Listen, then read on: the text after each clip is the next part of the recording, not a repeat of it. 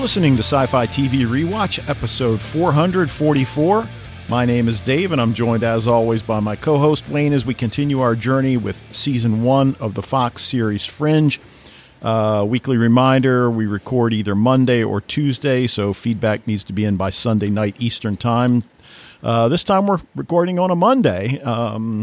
Yeah, you guys got off for snow. Oh, no, you didn't. You got off for Martin Luther King Jr.'s birthday. It did happen to snow here, a lot of snow and ice, and still a lot of wind. Yeah, the wind was great. Well, yeah, like we just talked about, I had to get my daughter to a field hockey game that's 2 hours away up in Reading, Pennsylvania, and we had to leave at like 7 a.m, and that was not. It wasn't terrible, but obviously I would, if I had really had a choice, I would, not have gone. But as it is, I'm glad we went. She played well, the team played well. So, but yeah, coming back, the snow and ice was gone. The roads were fine, but the wind was crazy. Oh, yeah. Really blows your vehicle. If you're not careful. And the other thing, I think I've mentioned this before, it just cracks me up. This is the second, and I'm making air quotes, big storm we've had. Both of them have been like 2 to 4 inches. And, if you pay attention to the weather report at all, it's like, okay, 2 to 4 inches, it's closer to 2. I'm not pulling my snowblower out to do my driveway. I've had it long enough now that the bloom is off. I got my money's worth. But to watch people in the neighborhood out there with their snowblowers, I'm like, dude, really? Just drive over. It'll be gone by the time you come back from work. Right. But whatever. So. Yeah, well, especially when you first get that snowblower, exactly, sure. Like you said, you want to try and get, and we don't really have a lot of opportunities to use it. I have one. Well, actually, I got one it was my parents, and they got a new one, so they gave me their old one, and it works just fine. But every year I'm like, is this going to start? Like, I haven't used it in a year, maybe sometimes it's like 2 years before I've actually started it. So it's always like, Well, you know what I've been doing, and I don't know if my father suggested this many years ago, but I once a month, I'll just go out in the garage and start both of them up. I started my tractor up the other day, and, I'll start the snowblower up in the summer a couple times, just, because I've had that where I got a bunch of snow and it won't start. So Yeah, that would suck. But I don't have to worry about it. My yard's not big enough for a tractor, but my lawnmower is battery powered. So I don't have. That's one less thing I have to worry about whether it will start when I need to use it at the beginning of the year. Just as long as you remember to charge that battery, dude. Right. Yeah, that's easily done, though. Yes. All right. If you want to contact us with your snowblower tips, lawn mowing tips, sci-fi TV rewatch at gmail.com is the way you can reach us. Join the Facebook group if you haven't already. I mentioned last week in the What We're Watching that I finally got to see the first episode of The Witcher, and then I just got bogged down in football, Battlestar Galactica, and Line of Duty that I just never really got to anything else this week. I'm about 5 episodes into season 4 of Battlestar Galactica, which is the final season. And, without throwing any spoilers out there, for the uninitiated, and if you haven't seen it by now, I don't know what to say, but, that mystery surrounding Starbuck and Kara Thrace is really front and center now, and the whole idea about the final 5 is out in the open now. So it's really getting cool. And, like we said about Fringe, it's been so long that I have forgotten a lot of the details here. So really exciting. Getting ready to start season 6, which is the final season of Line of Duty, and season 5 was amazing. So, if you're into the crime drama show, particularly the British, check out Line of Duty. It is awesome. Anyway, how about you? Okay. Well, are we going to talk about Doctor Who today? I always forget you. Okay. Yeah. So I'll just make my comments very quick. Okay. I just want to put this warning out there. If you are a Disney Plus subscriber, that don't watch The Eternals. Or as I texted my friends, congratulations, Thor: The Dark World. You are no longer the worst movie in the Marvel Cinematic Universe. Man, this movie sucked. Oh my God. I don't know. I shouldn't speak so harshly because I'm sure there were maybe some redeeming elements, but I mean, right from the go, it was just, it's difficult to put my finger on exactly where it went wrong. But I think my first thought is that, it's like the Avengers in a number of ways, where you have a group of superpowered people working together, right?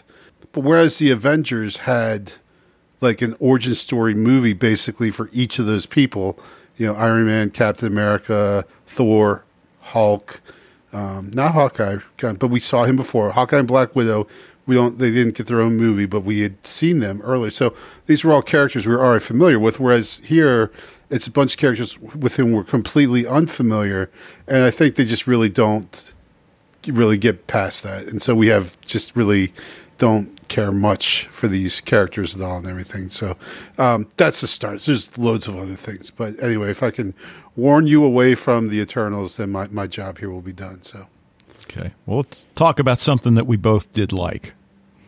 Let's talk about the Doctor Who New Year's Eve special. Fortunately, one of us remembered that we had planned to talk about it. We've been meaning to talk about this the last two times, and we just kept forgetting. So I actually put it in my notes this time. Yeah, and as you said last time, and I certainly agree, that New Year's Day episode, okay, better than nothing, but I think we all prefer the Christmas episode rather than the New Year's Day episode. Yeah, so, 100%. Will RTD bring that back now that Chibnall has stepped down? I think we both kind of feel, yeah. I mean, we don't have anything to go on, but right. Well, except that he's the one who started it, right? Sure, right. Maybe they did it, in the just by accident. I don't know if they had Christmas specials in the first incarnation. No, there were a few accidents that an episode happened to fall on Christmas Day, I think. Yeah. So that was kind of Russell T Davies' thing was, because even the very first episode was a Christmas episode, right? Yeah. So you have to think that is something he's definitely going to go back to. Sure.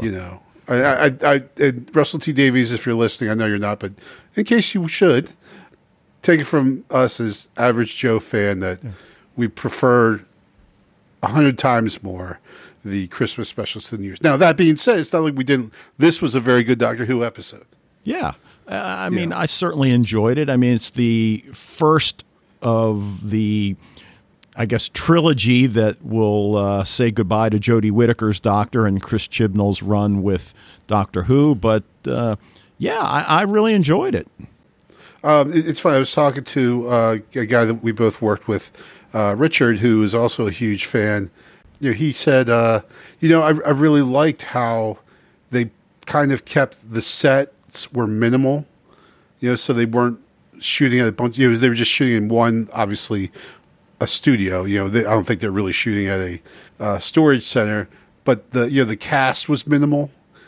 And he's like, I kind of like that in the COVID era, and I'm like, oh yeah, I didn't even think about that watching it, but yeah, this is a really COVID-friendly episode with, just a very, there's, the Doctor and her two companions, and then there's two other people. Right. And the Daleks, I guess. Right. And we've certainly criticized the writing, and I think rightly so, up until this particular series. And yet with such a minimal set and minimal characters, you didn't even notice that. I mean, it didn't seem like a bare bones episode. And, I think the thing that I really liked about this episode, and I guess it's one of those damned if you do, damned if you don't, that really Yaz and Dan, who, and certainly this is his only season to this point, they're really coming into their own as characters. And they both really shine in this episode. And, we've talked about Yaz's relationship with the Doctor, and you and I kind of talked about this off the air last week about, how we feel about the crush that she seems to have on the Doctor and, of course, the Doctor's obliviousness to that. And I guess, like what I said, I'm not opposed to it, but I really like the idea that she saw the Doctor as more of a mentor rather than a romantic partner. And I think even with other, companions in the past that we've never. I've never been against it, but I've also never 100% loved the. I've got this hopeless crush on the Doctor thing, especially Rose and Martha Jones, who were two very, very strong companions. Were great. Obviously, many people would name Rose as their favorite ever. But then it's sometimes that mooning for the Doctor type thing can get kind of a little bit tiring and everything. But yeah, sure. But in this case, actually, by bringing it up now, they really don't have a whole season to keep coming back. Right? They've only got 2 more specials. So there's not going to be this extended thing where we just have to see shot after shot of Yaz, longingly looking at the Doctor. And it's out there thanks to our Liverpool friend Dan, who's just refuses to allow this thing just to sit unnoticed, untalked about, and he brings it up directly to both of them. Right. It's like he points it out to the Doctor, and she's like, "I don't know what you're talking about." Yeah, you do. Yeah. It was just so great when he said that. So, and the other thing we don't really know is, although I think you told me you did read it somewhere, I was going to say we don't know whether either companion is coming back, because it's not unheard of for the Doctor to change, but the companions to stay the same. So right, a la, well, it happened with Rose when Eccleston, right, transformed into and Tennant, when Matt Smith, right. So now, again, I haven't been reading up on what news is out there about the future of those 2 actors, but certainly we shall see. Well, I know John Bishop has a talk show now, so yeah, I'm pretty sure both of them are. I'm not 100% sure. I'm pretty sure I read that neither of the companions are coming back, but I'm not positive about that. And I'm pretty sure John Bishop is not, especially now he's got his own show going now and everything. Yeah, and that's a shame. He's great. He is great. Yeah, it was really, really good. And like you said, Yaz finally kind of, before there were 2 other companions, and we had talked before, we felt that probably out of the 3 of them, Yaz was the one that was generally getting short shrift on lines and story. But now that, even with Dan there, Yaz is really getting a lot of lines, a lot of story time in there. And it's great, but then, so at least I guess we appreciate the what we got and everything. Yeah. So, I don't want to extend this out. That's pretty much all I want to say about the episode. Well, I just wanted to say one thing is that Aisling Bea, who is the I can't remember her character's name, but she owns the storage facility where this whole thing takes place. And she's, at least in the UK, in Ireland, she is very well-known comedian. She is absolutely hilarious. If you heard her stand-up is on Netflix, so if you have a chance to go check it out, you should. She is a complete riot. She was also in Plebs, a show that I really liked. She was in 2 episodes of that. She's just a very, very funny, and that comic timing that she brought to this, you could tell when they have someone in there who's just like a pro, all the characters they have, but sometimes they get a supporting character that just really almost kind of outshines the Doctor a little bit. And I think this is one of those cases where Aisling Bea was just so freaking hilarious and amazing. It was really, really great to see her in this one. Yeah, and I apologize for not knowing the name of the actor that played her only customer, who always shows up on New Year's Eve. He was great as well. So, yeah. Well, I think he was really good. Just not as famous, but he was great, yeah. Right. So we're looking forward to the Easter episode. That's what they're calling it. Nobody knows when the actual air date will be at this point, but they're saying spring at this point. So, cool. All right. Well, let's get to Fringe. Season 1, Episode 6, titled The Cure, not the band, although if you'd like to sing a few bars of a Cure song, go right ahead. I don't know any. I don't know. I'm not a huge Cure fan. My brother-in-law songs I like. Huge fan. Really? Written by Felicia D. Henderson. Is your brother younger than you? Yeah. Oh, yeah. He's okay. Yeah. He graduated from college in like '84. So. Okay. And Brad Caleb Kane, directed by Bill Eagles, aired October 21st, 2008. So, we have another Monster of the Week type episode, which is fine. I think it's a step up from last week's. But, dude, one of the first things that occurs to me, why are all these pattern-like events taking place in the Boston area? I mean, right. Are they also taking place around the world, and that there are other fringe teams investigating them as well? Or is there something about Walter Bishop and Massive Dynamic that causes them to be centered here, which I guess you could argue makes sense? I mean, Massive Dynamic is massive. It's right. A multi-billion-dollar corp. So. Sure, and we really get a feeling that Massive Dynamic is some way, they just keep coming back to it, that in some way that I don't know if I want to use the word involved, but there's somehow either central or tangential to all this stuff that's going on. And of course, Walter Bishop, when every one of these pattern events happens, and it just so happens that it's something that he was working on before, it's not too long before, that's unique. But yeah, they have mentioned that these things are happening all over the place. And so I think it's kind of a little of both, that this is probably one of several teams out there, and also that there are some very Boston-specific things going on. That's the reason why all this stuff is happening here. Yeah, and there are obvious connections to the X-Files, and I'm going to mention one in a few minutes. But we wonder whether they are going to end up traveling the way Scully and Mulder did for some of their cases. So, we will see. I mean, the other thing, and it's a major part of the story, Olivia's clearly bothered throughout the episode. In fact, I mean, she really, right from the start, it's like, God, Olivia, what a dick you're being. And like Walter's just humming. She's right. Just like, Walter, but yeah, we've all had those days where we're just triggered, right? Where we're just like, and every little thing, that even things that are completely innocuous, can potentially set us off. And we recognize that is pretty uncharacteristic of Olivia, but you're absolutely right. And I think finally when Peter calls her out on it is when she's able to finally talk about, because part of the thing is when you're in a pissy mood, or when you're in I don't say she's a pissy mood, because she has a very justifiable reason for being angry on this day.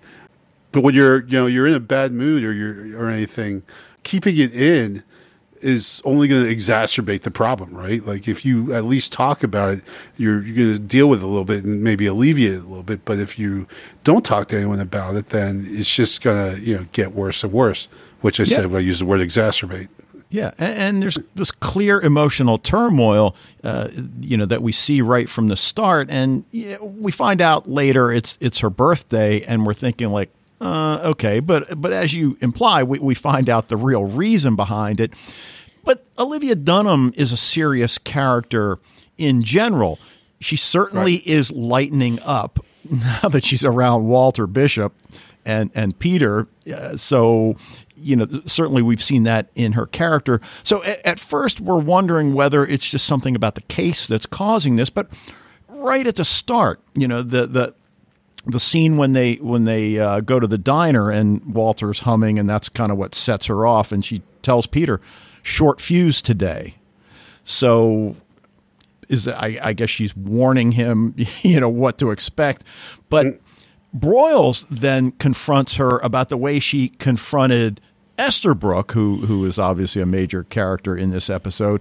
And, I want to bring up the X-Files connection at this point, because he's trying to get it through to her that, number one, this task force is operating on a very thin thread to begin with. Mm-hmm. There are a lot of people that want us to fail. There are a lot of people that are looking for a reason to shut us down, just like the X-Files. And it's something that Scully and Mulder, they kind of get right from the start, even though Mulder, would certainly go out on a limb more often than Scully would. And of course, Scully was initially paired up with him to keep an eye on him. But still, it'll be interesting to see whether she takes to heart what Broyles tells her. Because if I can't trust you to control your own passion, then I can't trust you. And I think it's a fair point. I mean, I don't think he's being harsh. No, not at all. I mean, granted, we see it from Olivia's perspective. So not only that, what Olivia hasn't seen and what we have is Estabrook actually in the lab being front and center for these experiments. So we know this guy is really bad news, And so when she confronts him, we think, well, she's justified because we know he's the bad guy, But but at this point, all we really have to go on is that goatee he's wearing. I mean, other than that, we don't. She confronts him at that meeting. That God, I can't think what they're called. Convention. But she don't really have any evidence at that point. Right, So, but I'm just saying that we as the audience suspect know sure. he's. We know it, but she doesn't. Right. I mean, she knows it, but she doesn't. We are 100% certain. So when she goes after him, we as the audience feel that she's justified because we know what she doesn't know, that this guy is really the bad guy. So Broyles is 100% correct in saying you got to dial it down. Like you can't just go after a guy, accuse him of stuff in the middle of a convention.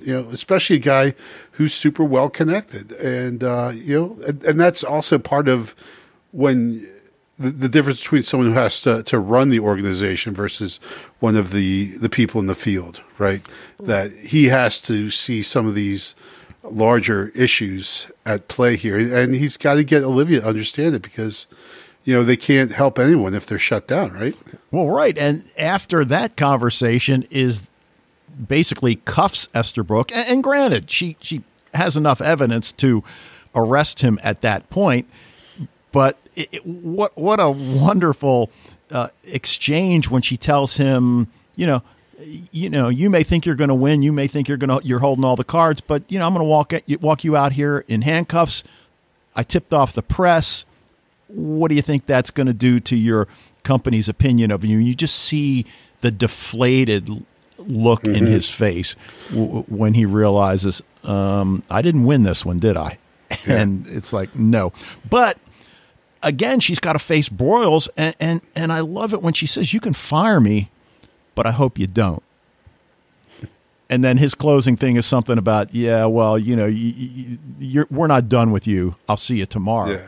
Well, it's like, I'm not going to let you off that easy. Like, right. And you might, that would be what for you would be the easy way out, but no, you're going to have to work through this. And one way is, you're going to have to mature a little bit emotionally, right? Yeah. But, she finally tells Peter, who has had enough, and I love the way he handles it. I mean, their relationship is to this point where, no, I'm not going to let you just keep doing this. What's the problem? And you can tell she's just not used to opening up, but I guess she feels comfortable enough telling him the truth. Again, this is one of those details I'd forgotten. I'm like, she killed her father. I guess she got away. Yeah, well, right. But when she says I pulled the trigger twice, I'm thinking like, oh, damn. And then, of course, she says that he didn't die. But I guess, what do we make of that card under the door at the end of the episode? Well, we get to the end of the episode, and I think, Peter says, no card this year, huh? Because the stepfather... sends her a card every birthday, which is part of why she's so triggered today, because he sends her a card just basically saying, I'm still alive. I'm still out here, right. And with that veiled threat that even though, he's older and probably, can't do anything to her. Wouldn't be even if he wanted to do anything. Olivia would not be able to. But just this idea, and again, like the psychological kind of power he has over her. It's just like kind of a reminder of that. And so I guess that's what the card is, even though it's not signed or anything.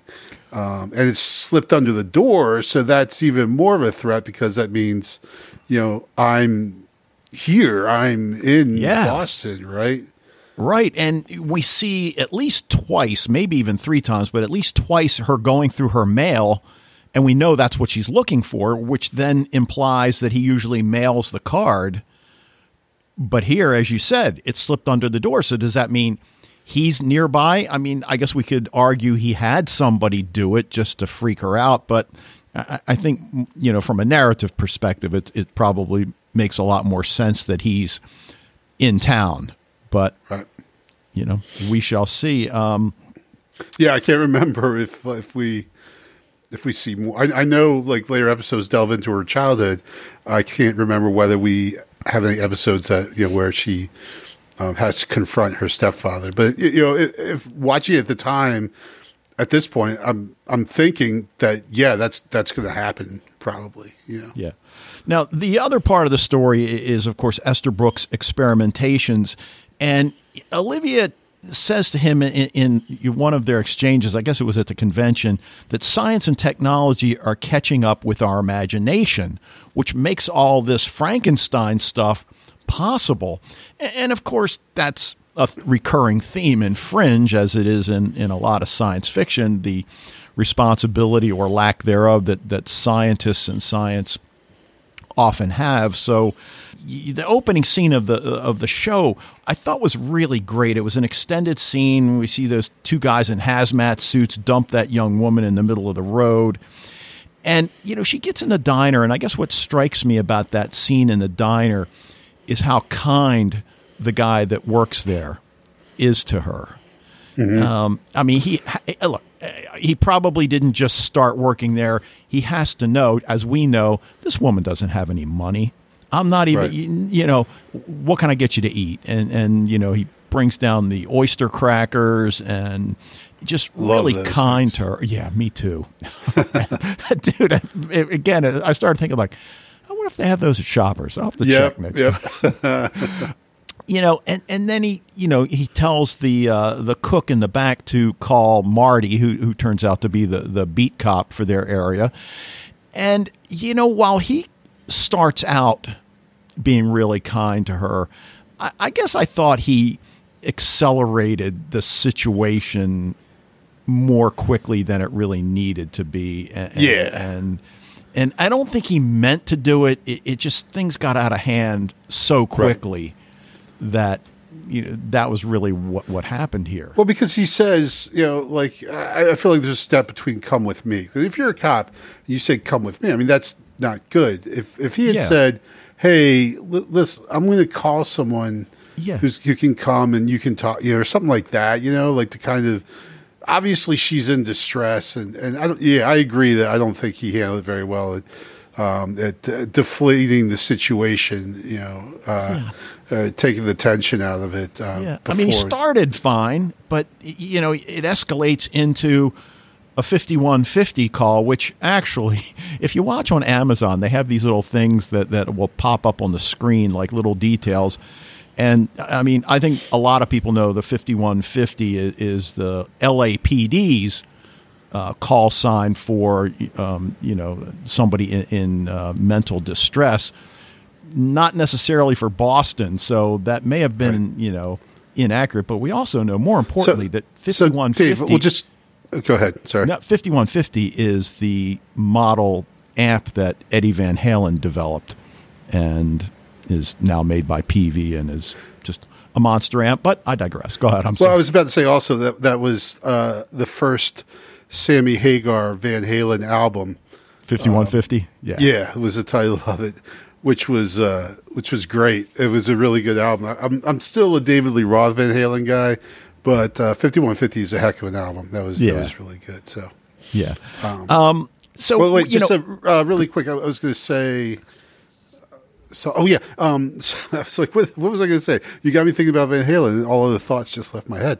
One thing you notice that Fringe does is oftentimes when you get like whatever a monster of the week type episode, and the first scene, the monster attacks, right, and people get hurt / killed. I think Fringe does a pretty good job of like humanizing the victims. So we don't just see. We kind of feel the loss of these people, right? They did it on the bus, right, as well, where even just in like a couple of short things that we see the people on the bus as human beings and not just faceless, nameless victims. And when they were on the bus, there wasn't any dialogue. But here in this episode, there's actually dialogue that, like you said, like the guy who works there and the cook who no one likes his onion soup and then Marty and everything. So we really kind of get, a sense that it's like these things, we know that these pattern things are horrific that are happening. But when we kind of understand and I don't know the word I'm looking for. I'm trying to say appreciate, but that's not the word I'm looking for. But we have an appreciation of the victims as human beings right from the start. Then we even more feel the horror of the things that these people who perpetrate these incidents.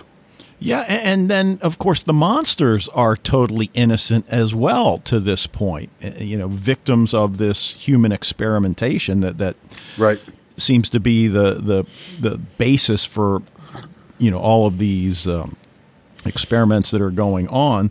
Walter discovers that the head is missing from the victim, which I guess is a nod to Scanners. Was that Cronenberg that made Scanners? Yeah, yeah. The whole head exploding, which yes. is it never gets old as long as it's not overused. So right. It's been a while. Right. But this one was jarring enough, right? Because she's against the door, and all of a sudden, just we see this big mass of blood, and we get that her head just blew up. And then, of course, later we get to see Walter working on the body, which is just the lower part of her jaw, and right. And I guess he's got Peter holding some sort of a clamp, and Peter says, couldn't you just do this? And he goes, yeah, but I wanted to have you close by to talk to you. But and this would fall under the heading I've mentioned many times before, where I'll say something about a show, a problem I have, and my wife's like, okay, you're okay with time travel, you're okay with whatever, but you have a problem with this. Walter immediately looking at the body and knowing what disease she suffers from, knowing that she's in remission. And not only does he recognize it, Peter recognizes it. I don't know. I know Peter's got a genius IQ. I know he knows a lot about a lot of things, but I guess I thought this was maybe a little bit too far, So, again, a little thing, I guess. But well, it's just like a disease that I had never heard of outside of Fringe, obviously. So right. It's like I can see that. Yeah, it's like the husband said, only 300 people suffer from it. So anyway, but when they posit that she was being held against her will, injected with drugs, and placed in the field as a test, that made more sense. I mean, given the marks on her wrist and the injection marks that we see on her arm as well. So the idea that she was placed in the field as a test, to me, that's not a leap, because certainly they're aware that somebody's experimenting on these people. And when you experiment on people, as Walter says, you either do a lab trial or a field trial. And given that we found her outside in the field, then that certainly makes sense. But we learn a second woman's gone missing, same disease as Emily, and it takes us to that scene, which I guess kind of follows along what we were saying about Olivia and her conversations with Broyles. They pull up to the house of the victim's family, and Peter recognizes right away it's a wake. No, we're not going in there. They went to visit the husband was one thing. Yeah, actually, they went to visit him after. Right, they went and crashed the wake. Right, right. And again, I mean, it was in terms of Olivia and her emotions, I think it's unfair to say she wasn't in control of her emotions, because this is a scene that really could have ended up as a disaster had she called the FBI and all that. But when the mom comes into the room immediately, I can't remember the girl's name. The second, Olivia, no, not Olivia. Claire is the second. Claire Williams. Emily was right. As soon as she hears, oh, Claire, something's wrong with Claire, and suddenly the tenor completely changes. But it could have gone the other way just as easily. It could very easily, yes. So, well, yeah, it's and like what worse thing to crash, right? Like if you could think of the things to just gate crash at, a wake has got to be kind of up there with like the worst things you can just, and then to just sprint up to her room and not even come in and say, "I'm sorry, I'm with the FBI. I know this is a terrible time," but skipping all that and just going straight up to the girl's room, like, do you think no one noticed? You think no one would say to the mother, "Hey, two strange people came in and ran straight upstairs. You might want to go check it out." Right. And that's almost the kind of thing Peter would do, right? He's willing to pick a lock or break a window or whatever, and Olivia would stand back. Oh, okay. Not here. And of course, as we said, Emily's mother ends up really helping them, shows them the group picture that tells them that Claire's husband lied about knowing Emily. So, that which you're like, dude, this is the FBI asking you. Yeah, but how are you going to lie, man? But I think when you see them the second time, and again, the makeup people, I mean, this dude looks like he has just been crying for a week solid, and he's distraught. And his explanation, I think, makes sense. That when I heard you were the FBI, I was afraid you would shut down, this, avenue of treatment because it's illegal. And I think that's a valid argument. Now, again, you could argue by the same token, well, dude, your wife's missing. Whatever information you can give them is going to help find her. I can understand him feeling like he had no good options there of what to tell them. Yeah, but like I go to, and again, they got to fill up 45 minutes or 50 minutes or whatever. So I guess you don't want to make it too easy for them, but still, realistically, it's I'm going with what you said there. Like, your wife is missing. Anything that you can say that would help them find you don't think this experimental drug she was on has anything to do with her going missing, dude? Like, come on, especially when you know that the other girl is also missing, right? Or it's died. Actually, I don't know if he knew that or not. I'm sure he must have, but either way, well, actually, yeah, because they tell him, right? They show him the picture. Sure.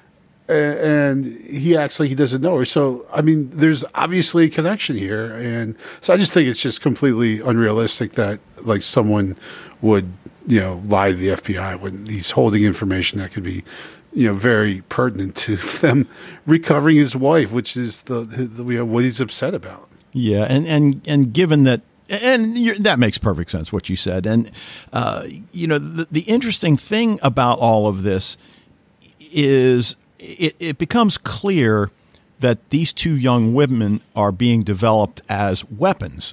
And Esther Brooks says the last one was a test. This one counts, meaning they're planning to put Claire into the field. And as it turns out, apparently they've sold Claire to the highest bidder or whatever to be used as a weapon. But the interesting thing is what we find out is that the drugs that cured her disease also made her a weapon.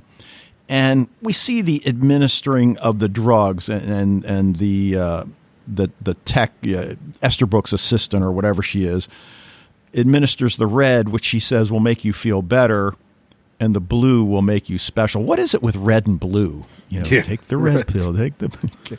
Yep. You wonder whether this was something that Esther Brooke stumbled on.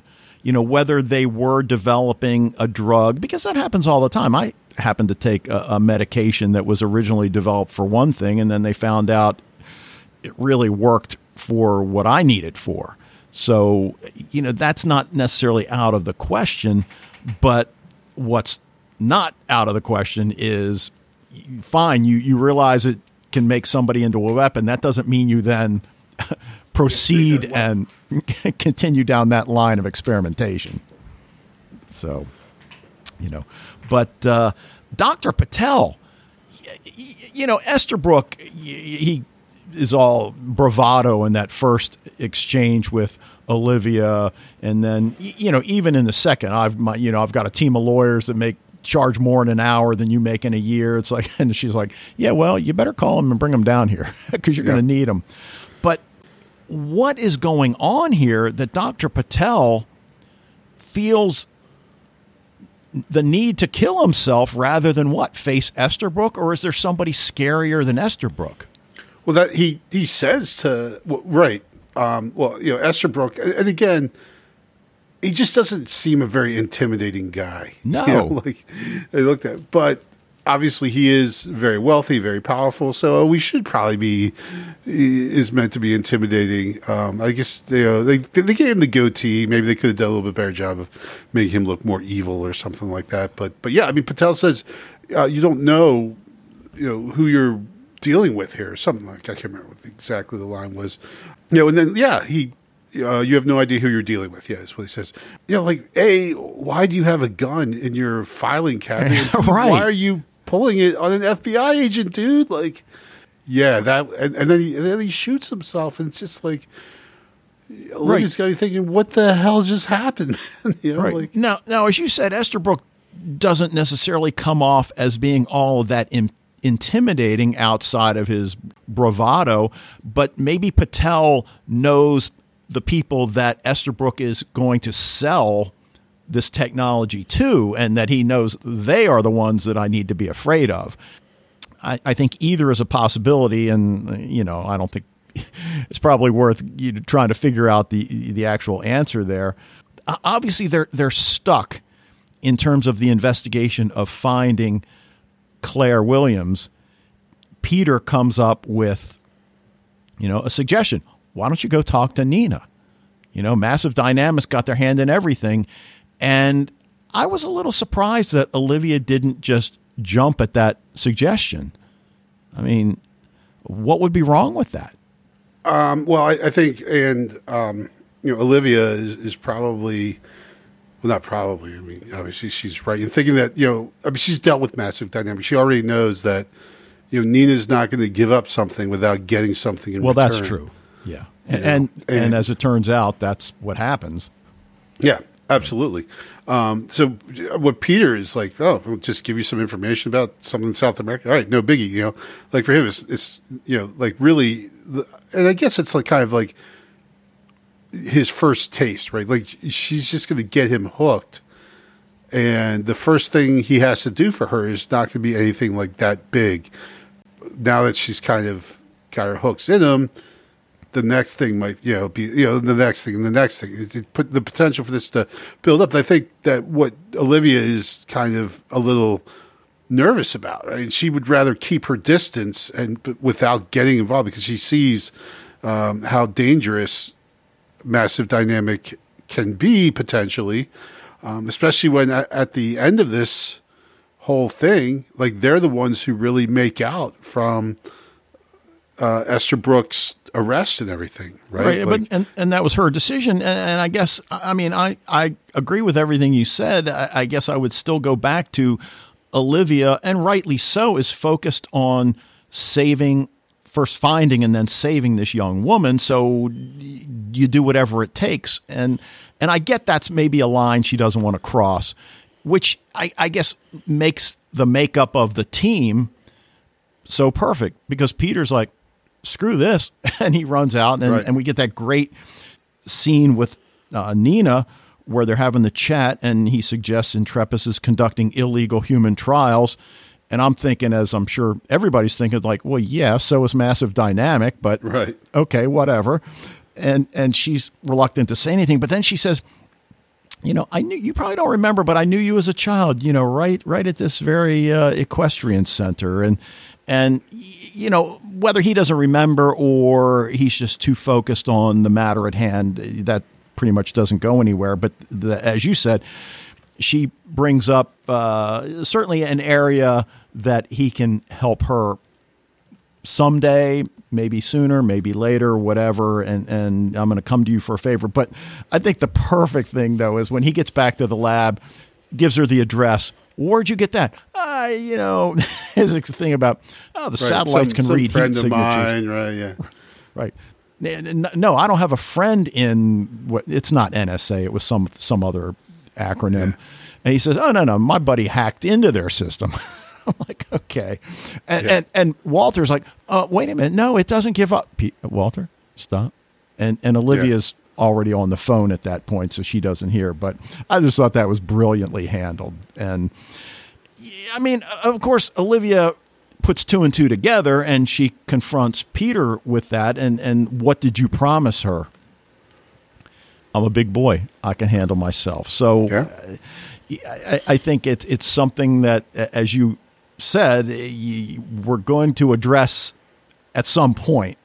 Whether it's in season 1 remains to be seen. We got a lot of episodes to go in season 1. So, and then that line at the end, look, and we've talked about the shipping angle when Peter and Olivia are, outside of his hotel. I almost thought, it's like, how could you two not kiss?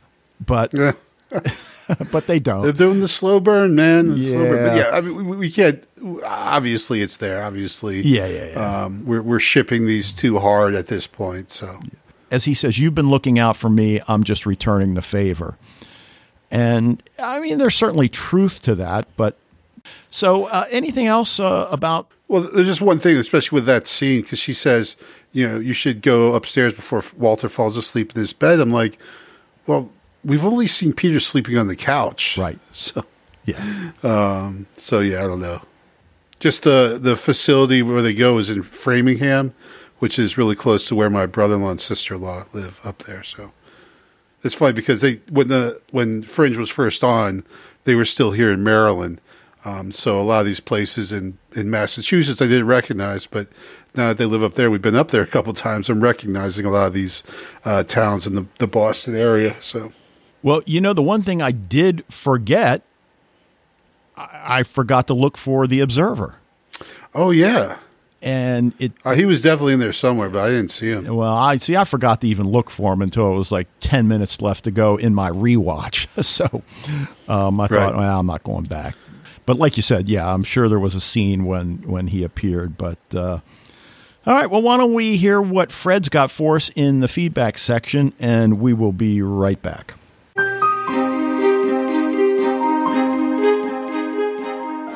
Hello, Dave and Wayne, and all listeners to Sci-Fi TV Rewatch. This is Fred from the Netherlands with some feedback for Fringe, Season 1, Episode 6.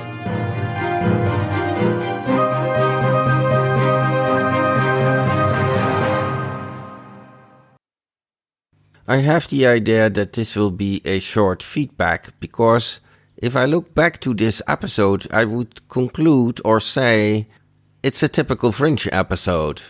As if I were somebody who knows the whole series, which is not true.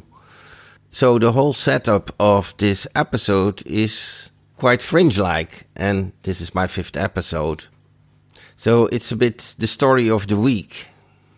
Although we get something of a red line, because Peter is talking to Nina Sharp, that's one thing, and Olivia told Peter how she shot her stepfather. And at the end, we have a little hint towards the future or something like that with that letter that she receives under her door. But is this indeed from her stepfather or from somebody else? Furthermore, I didn't go too much for this microwave waves from the brain from somebody. But okay, that's also typically Fringe. That will be all. Greetings, all the best, Fred from the Netherlands.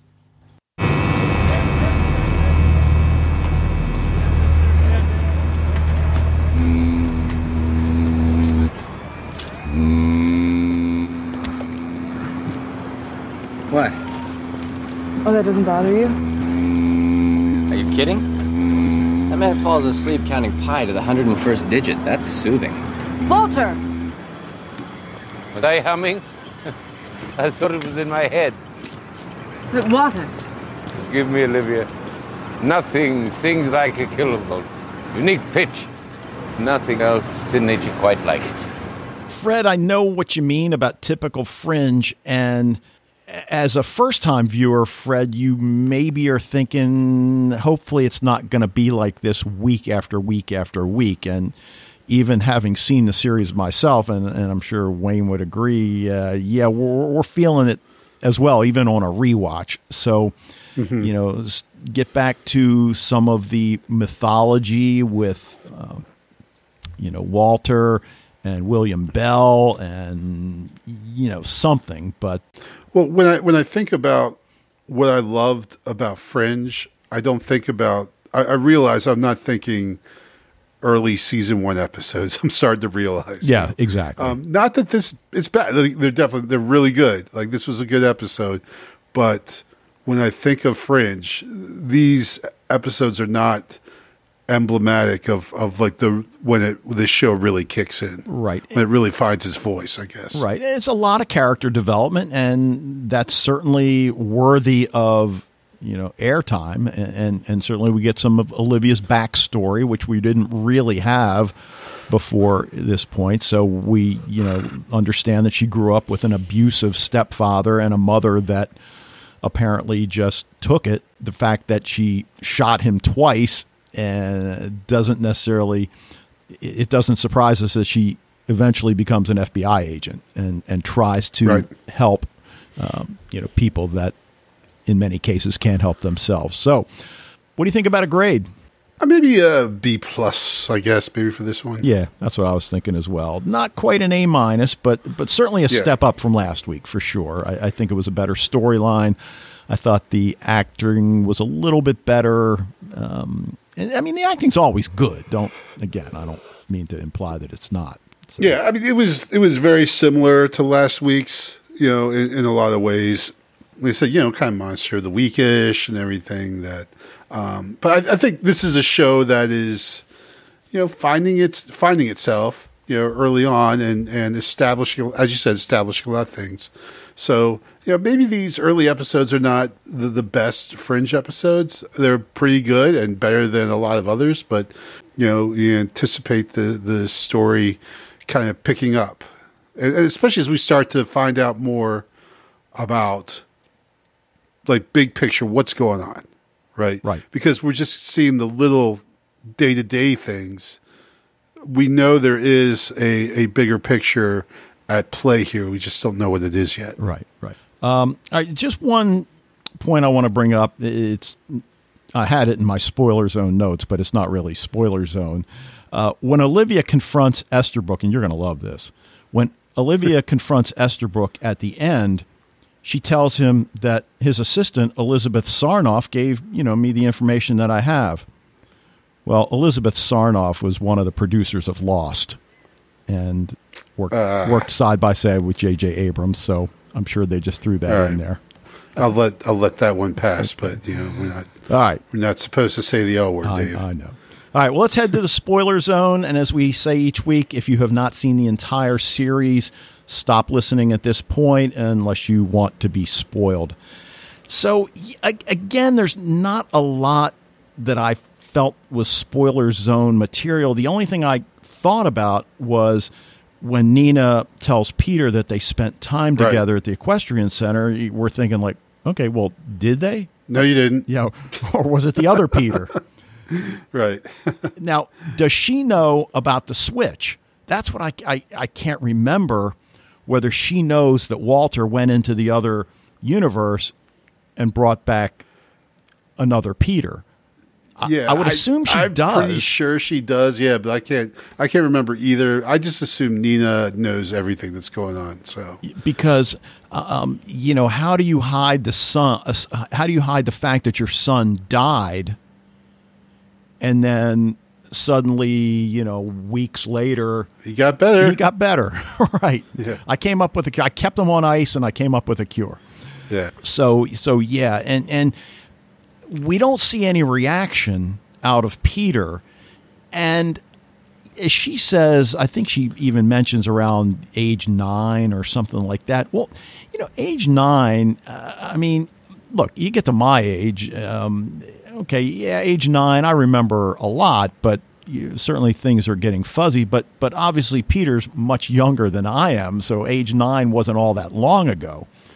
Right. So does he just not remember, or he's so focused on the moment? Don't know, but we don't see any reaction out of him like, oh, yeah, I remember.